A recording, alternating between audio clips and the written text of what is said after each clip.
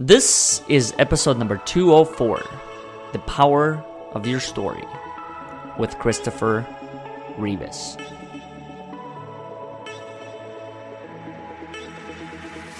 Welcome. My name is Oleg and this is the Overcoming Odds podcast, where you get a glimpse into the stories of individuals who have overcome adversity, suffering, and struggle in achieving their personal success. This podcast was built by you and for you, to help you overcome adversity, suffering, and struggle in achieving your fullest potential.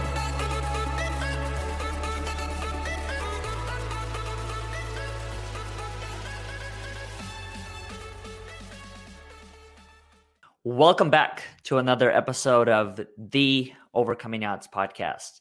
Before we get into today's guest and the topic, which is the power of your story that I wanted to get into, I wanted to first invite all of our listeners that have been choosing to join this show for the past 2 to maybe even 2.5 years. And that is to a conversation that we started every single Saturday called Courageous Conversations, where we pick a topic at hand and then we have a 1-hour conversation through which we're able to shift our own perspectives by listening to other people. The other thing that I wanted to mention is this.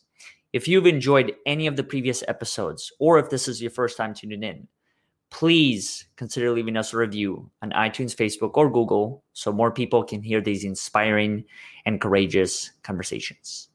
Now, let's get back to the show. Chris, welcome to the show. Hello, thanks for having me. Glad to be here. Absolutely. Thank you for being a part of it, and thank you for taking the time to connect with me outside of the show and give me a chance to learn more about who you are and the different things that you're trying to do and the type of impact that you're trying to make in this world. Yeah, it's my honor. I'm excited. Yeah. So I know that the topic that you and I chose prior to the show was around this concept of disability.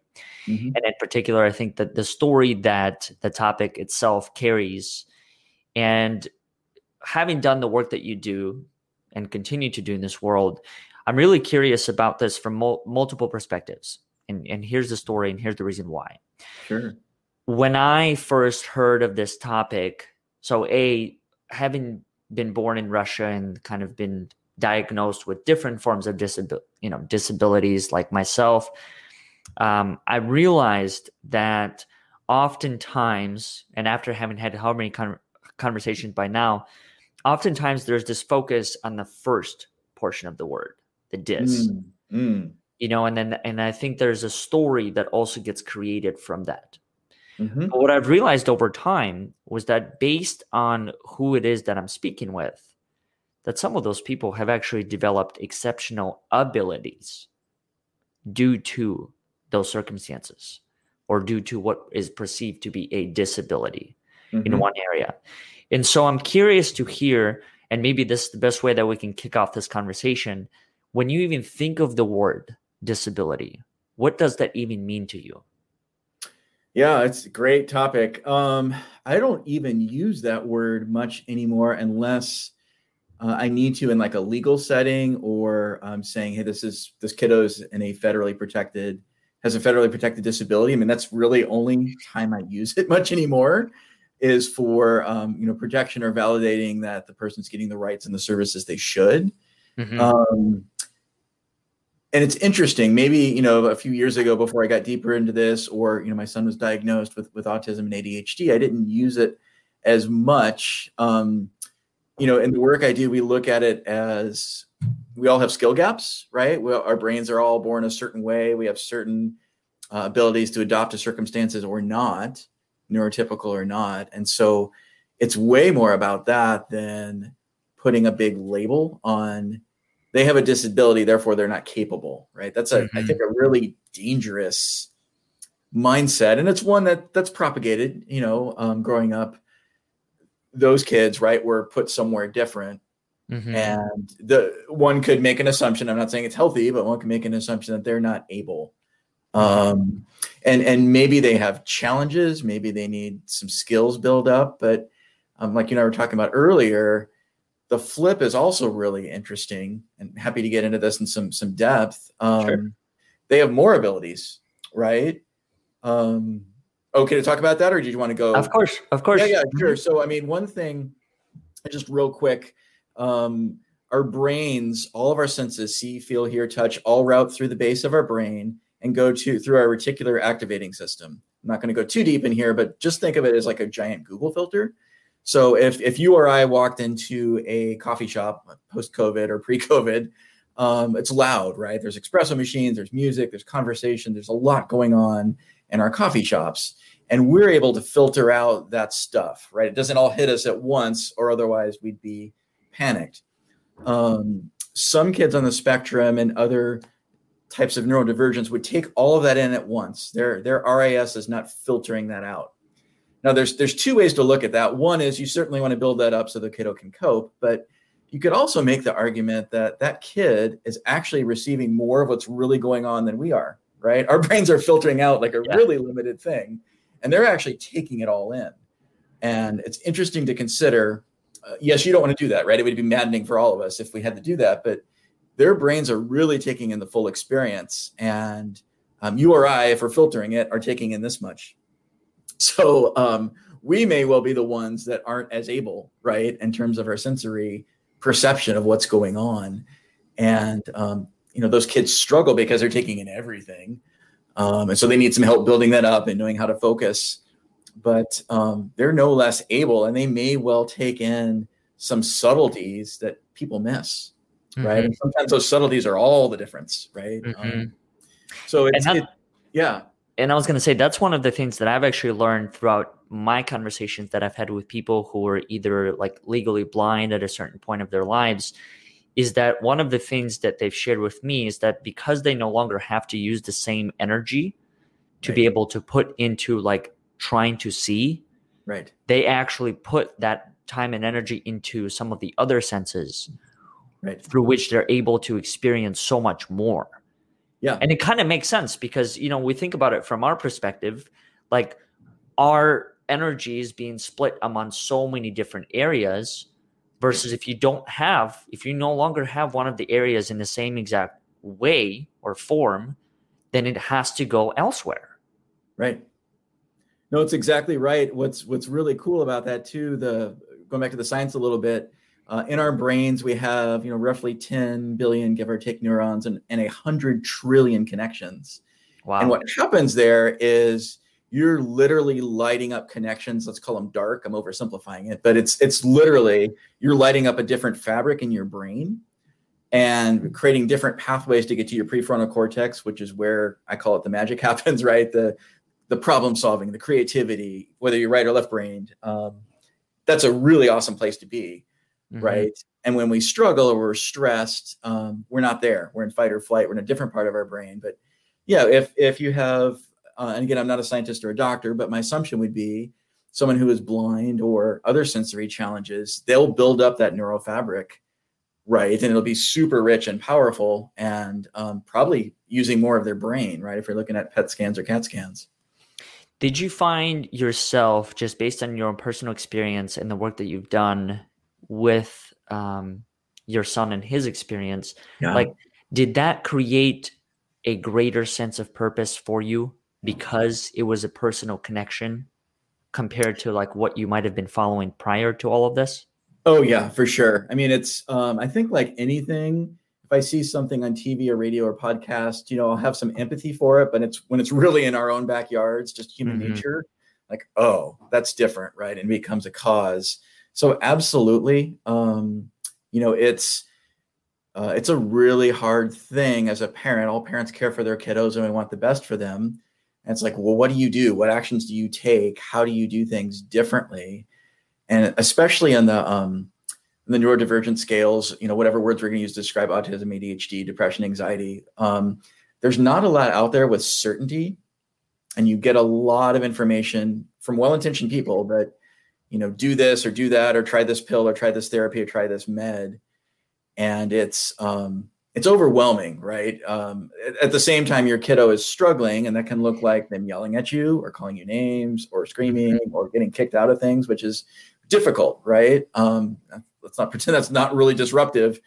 And so, in finding the program I did through this Harvard-based program that's all brain science-based and using it on my son, albeit very skeptical at first, having tried everything, And then seeing the result, I'm like, whoa, this is incredibly powerful. And seeing the miracle for him, which we can talk about in a sec, but I mean, truly miracles, things that experts can't explain. And then I worked with a couple friends and they had the exact same result. I'm like, okay, I have to share this, right? Because it's working. And then I've shared it with a few clients. I've just spun up my org and doing that. And they also have the same thing. Their kiddos happen to have ADHD, but like the exact same pattern. And the program's vetted. Harvard's done this for decades, served 250,000 families. But, you know, to your point, when it's you and your family and it really works, of course that's poignant. And then seeing that work with others, I'm like, I've got to get this out there, right? This has to be what I'm about and how I serve this world. And it's amazing. I mean, it's incredibly difficult being one of these parents. I'll just be a little selfish from the parent's perspective. It's difficult for the kid too, but you know, it's exhausting. You get these phone calls like, come pick up your kid. He can't be at this camp or the school or whatever anymore. Financially, it's straining. The outburst can seem random at first. They don't seem like cause effect. Like, why is my kiddo bolting when I go to Home Depot?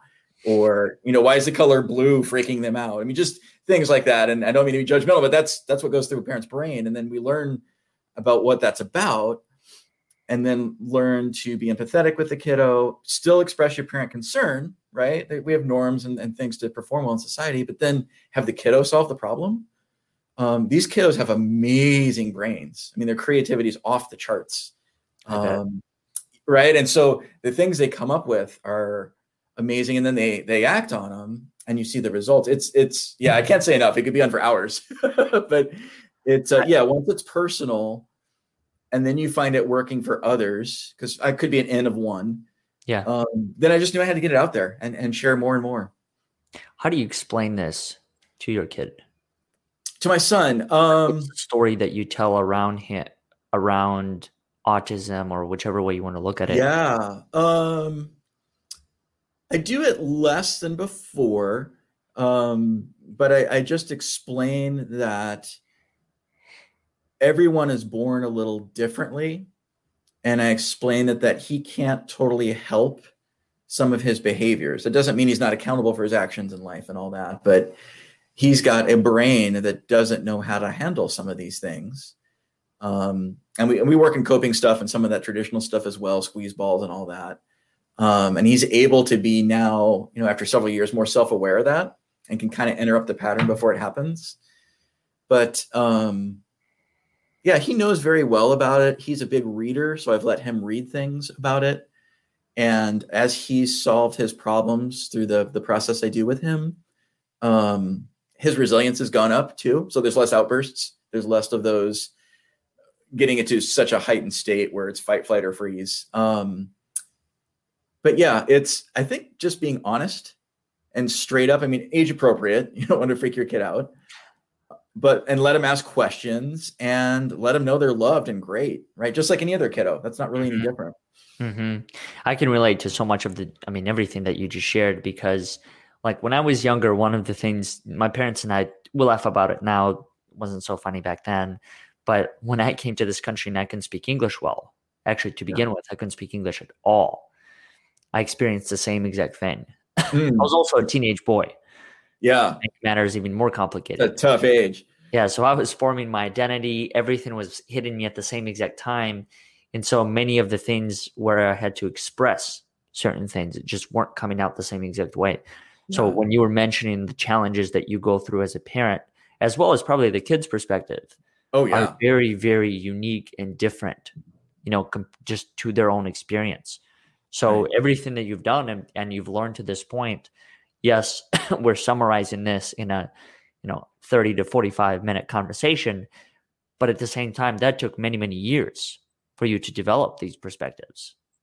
Oh yeah. Yeah. And I think it goes in the face of what I'll call traditional parenting. I mean, traditional parenting is generally command, control, punish, reward, if then, and it's what we know from our families of origin, right? It's not ill-intended, but it's not really science-backed or evidence-based.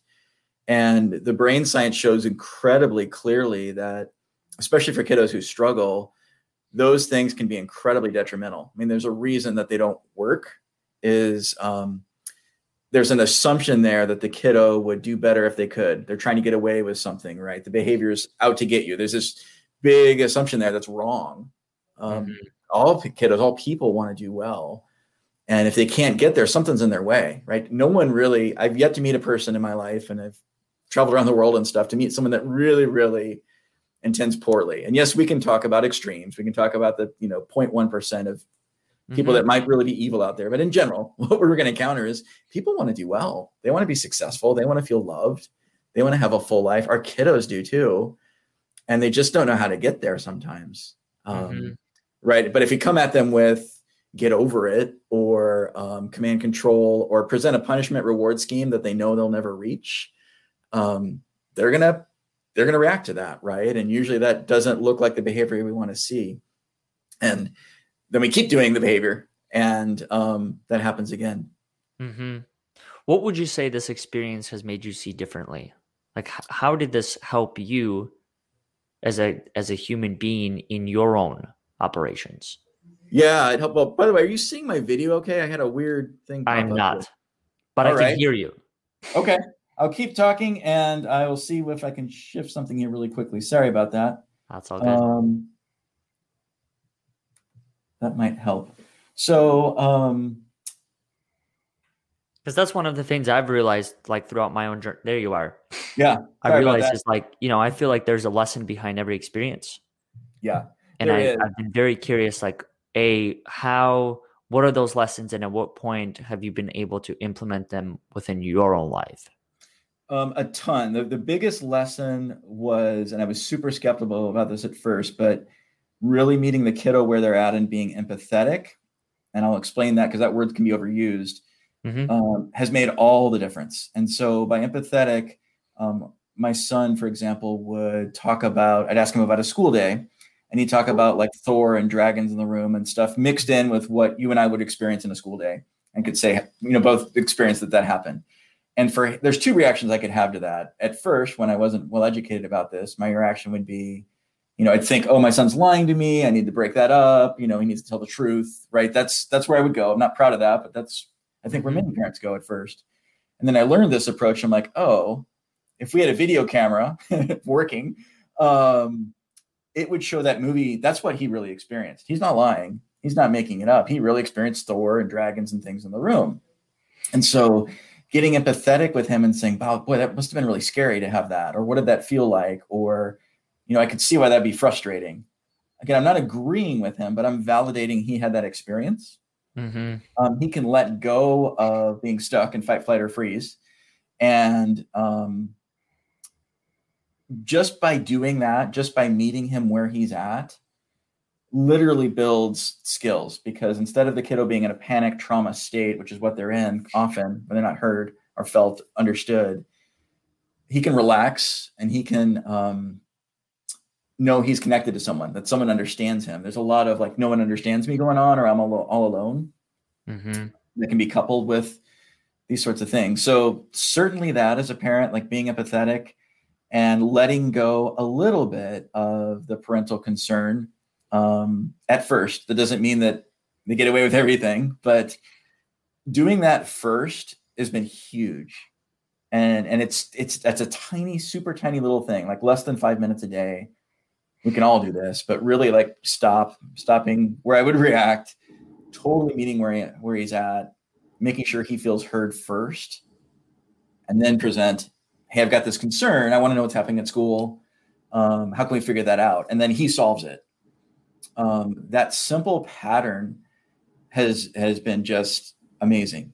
And in that exact same case, my son one day hopped in the car after school, it's a few years back, and said, hey, Dad, I just want to tell you a big story, and then I'll tell you about my day. How's that? Like, he came up with a solution. He had a big, gigantic, beautiful, wonderful story, dragons and Thor and all kinds of other things going on. It had a beginning and end. It was framed. And then he told me about his day.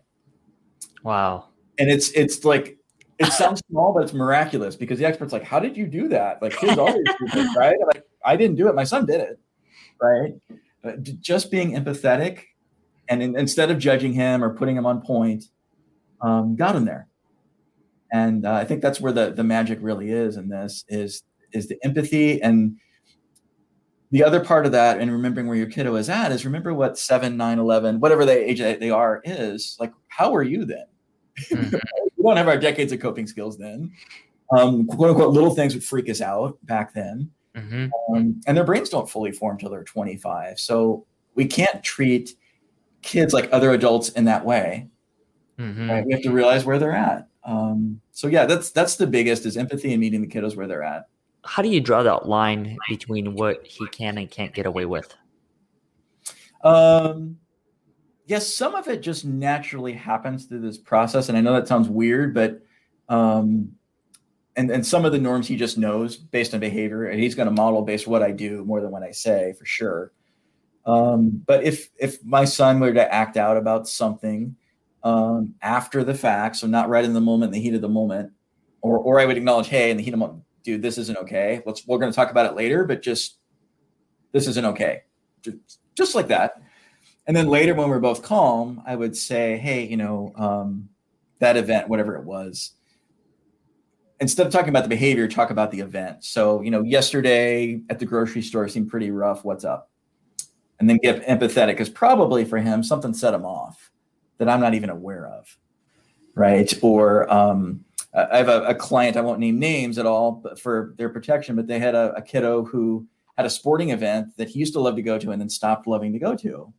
And they tried all kinds of things because they like that sporting event as well. And then he said, I used to get to bring my lunchbox, and I really like bringing my lunchbox and having snacks with my friends. That was his blocking thing. It wasn't, he didn't want to do sports. It wasn't, he wanted, to control his parents or have a tantrum, which is what he was doing, but he just wanted to bring his lunchbox.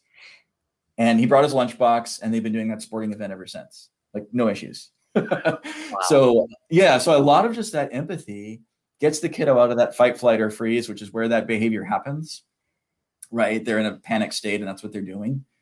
And it just loosens that up quite a bit. But you're still a parent. You still hold the line. You still have expectations.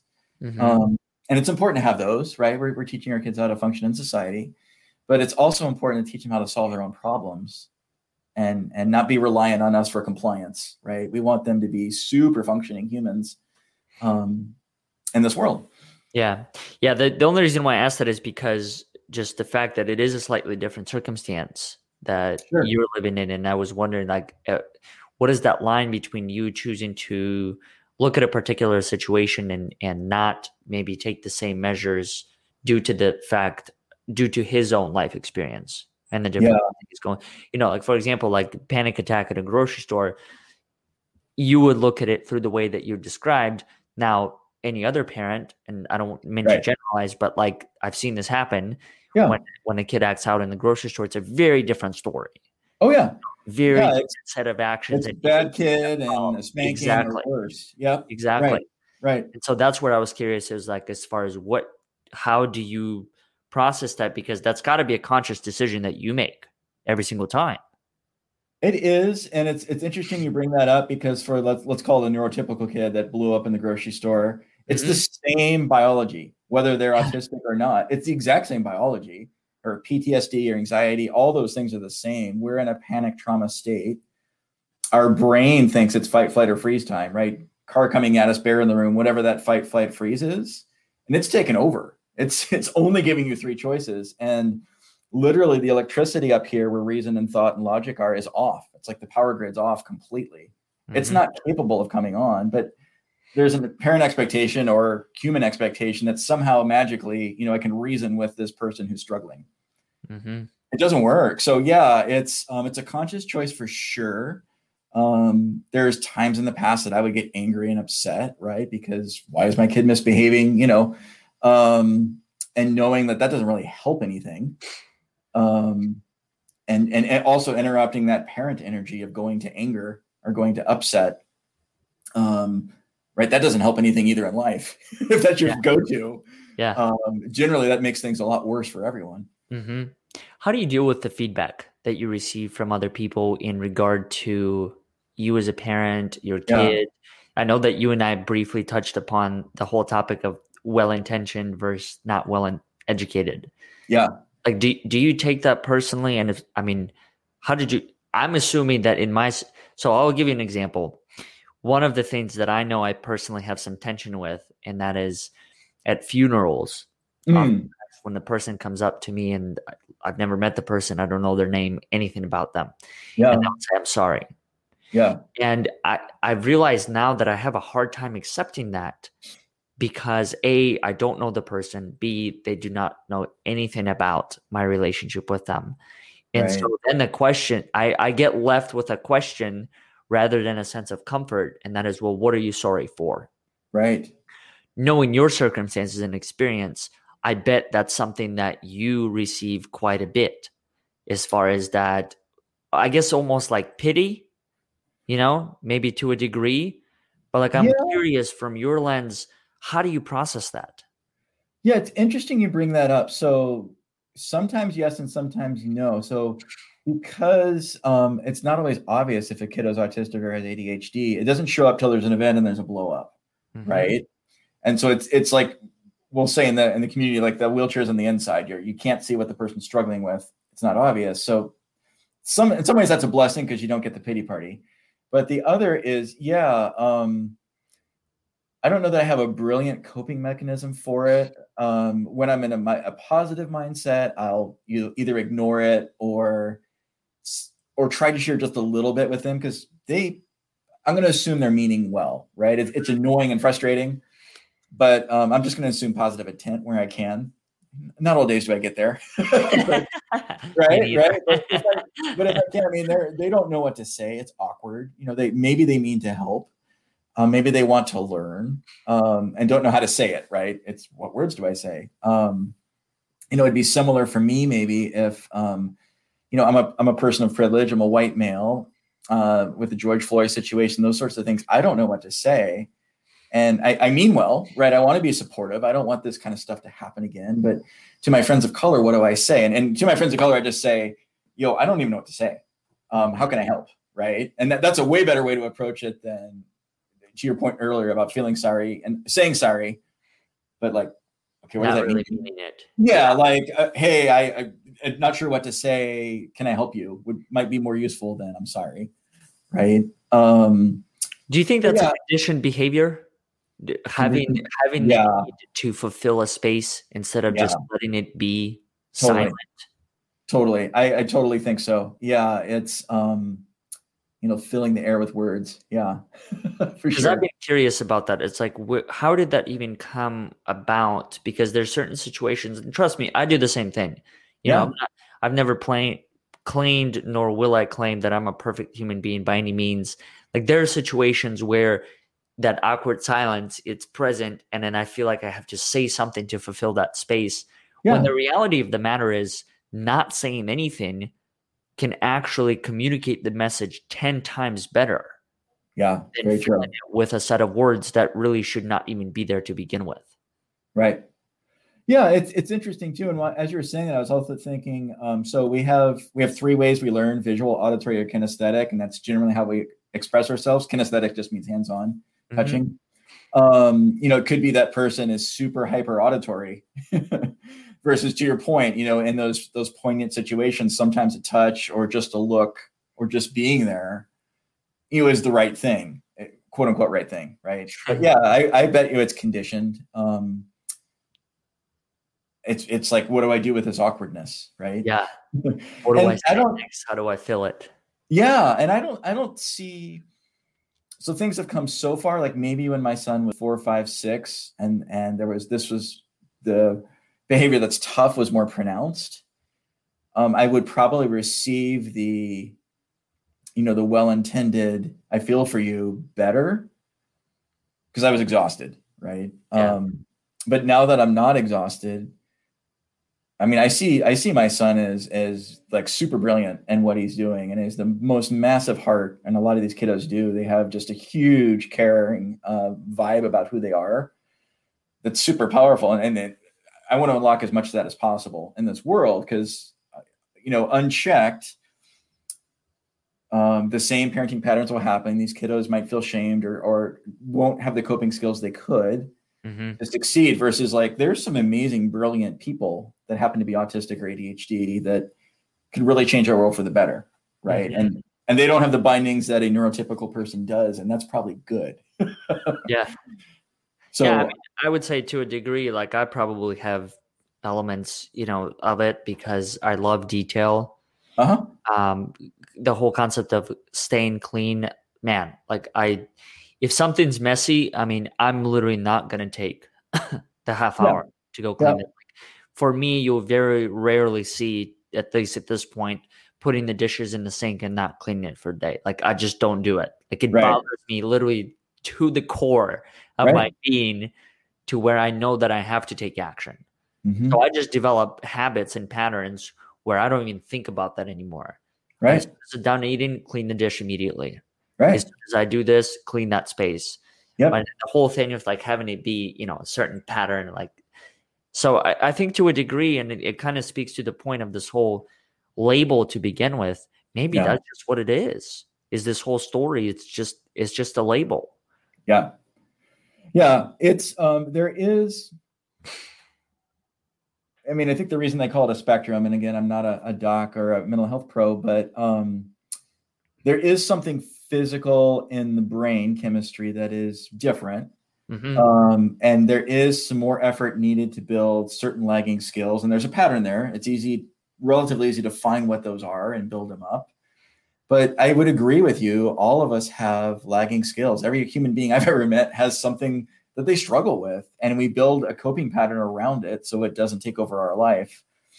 Where these kiddos were struggle, like unchecked, unhelped, they're not able to naturally create those coping patterns, right? They're not able to naturally like, oh, I need to wash the dish, and then I won't feel stuck and frustrated about dirty dishes, whatever that is, right?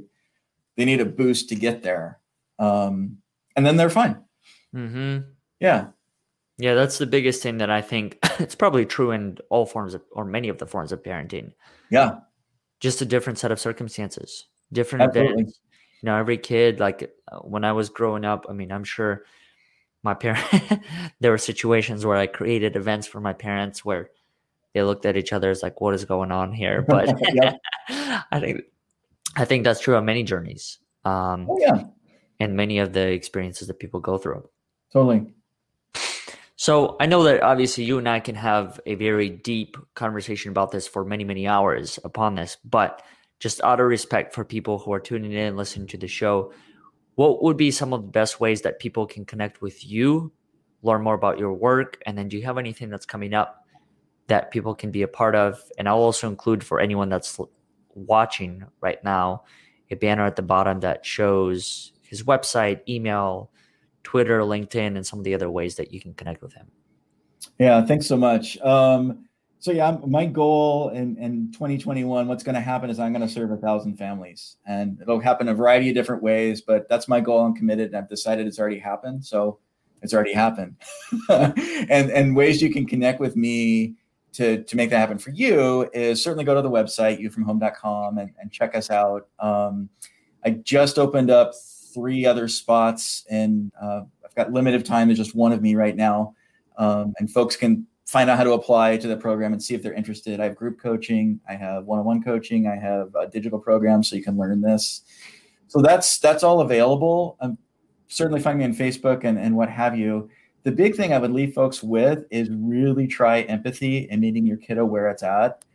And I was the biggest skeptic in the world of this program. I ended up getting certified in it by Harvard and everything else. And I'm on the board of that organization. But just that empathy and meeting them where they're at.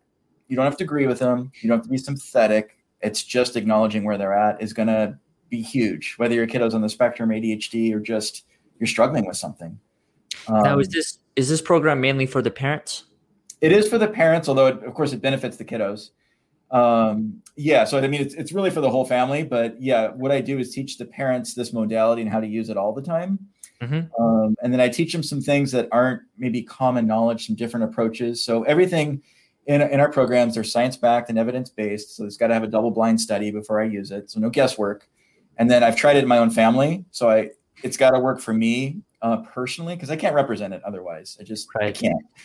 And some of those things include things like EFT tapping or nutrition or functional medicine, looking at your magnesium and copper levels. I mean, things that really work that aren't commonly taught. That's all in my program in addition to this approach. That's awesome. Well, thank you so much for coming on. Thank you for sharing your story. And we'll make sure to include all the different ways that people can connect with you through all the social media and your website and learn more about your work.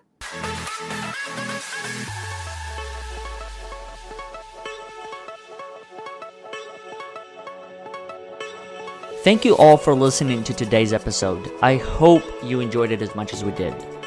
If you haven't done so already, please consider subscribing to our future episodes so you can receive all the latest content. Also, if you like what you heard, please consider leaving us a review on iTunes, Facebook, or Google so more people can hear these inspiring and courageous conversations. Once again, we thank you for listening and we'll look forward to having you next week.